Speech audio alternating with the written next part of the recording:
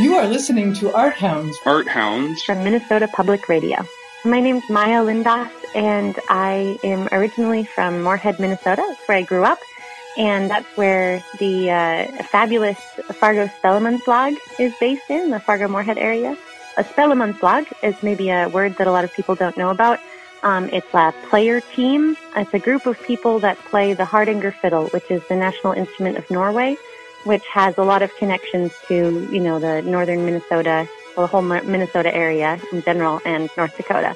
The Hardanger fiddle is like a violin, but it has 8 strings, and it's usually really ornately carved, so it kind of looks like a tattooed violin. The Fargo Spellemannslag is also really unique that many of the people that are playing the instrument not just play the Hardanger fiddle, but they are actually building or have built their own Hardanger fiddle, and they're getting some funding from North Dakota Arts Organization to foster the building of more of these fiddles to get them in the hands of more people who want to learn.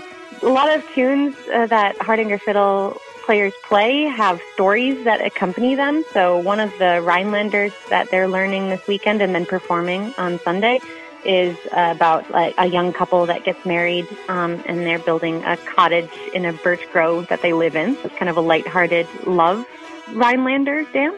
So they're performing at the Sons of Norway in Fargo at 2 o'clock on Sunday, this Sunday, January 9th. So I'm Andre Schumacher. I'm from Minneapolis. I do glitch art, visuals, 3D sculpting.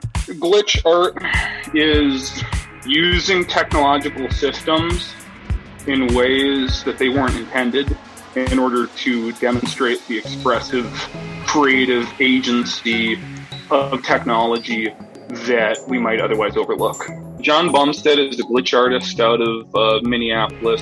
His work predominantly is re-experiencing, refiltering, reprocessing mundane, a flower, a tree, a stem, a pine cone, re-imaging these scenes and these objects through the creative brokenness that is his artistic medium, which is LCD screens, LED screens as well, that being the screens on all of the hardware that he works with.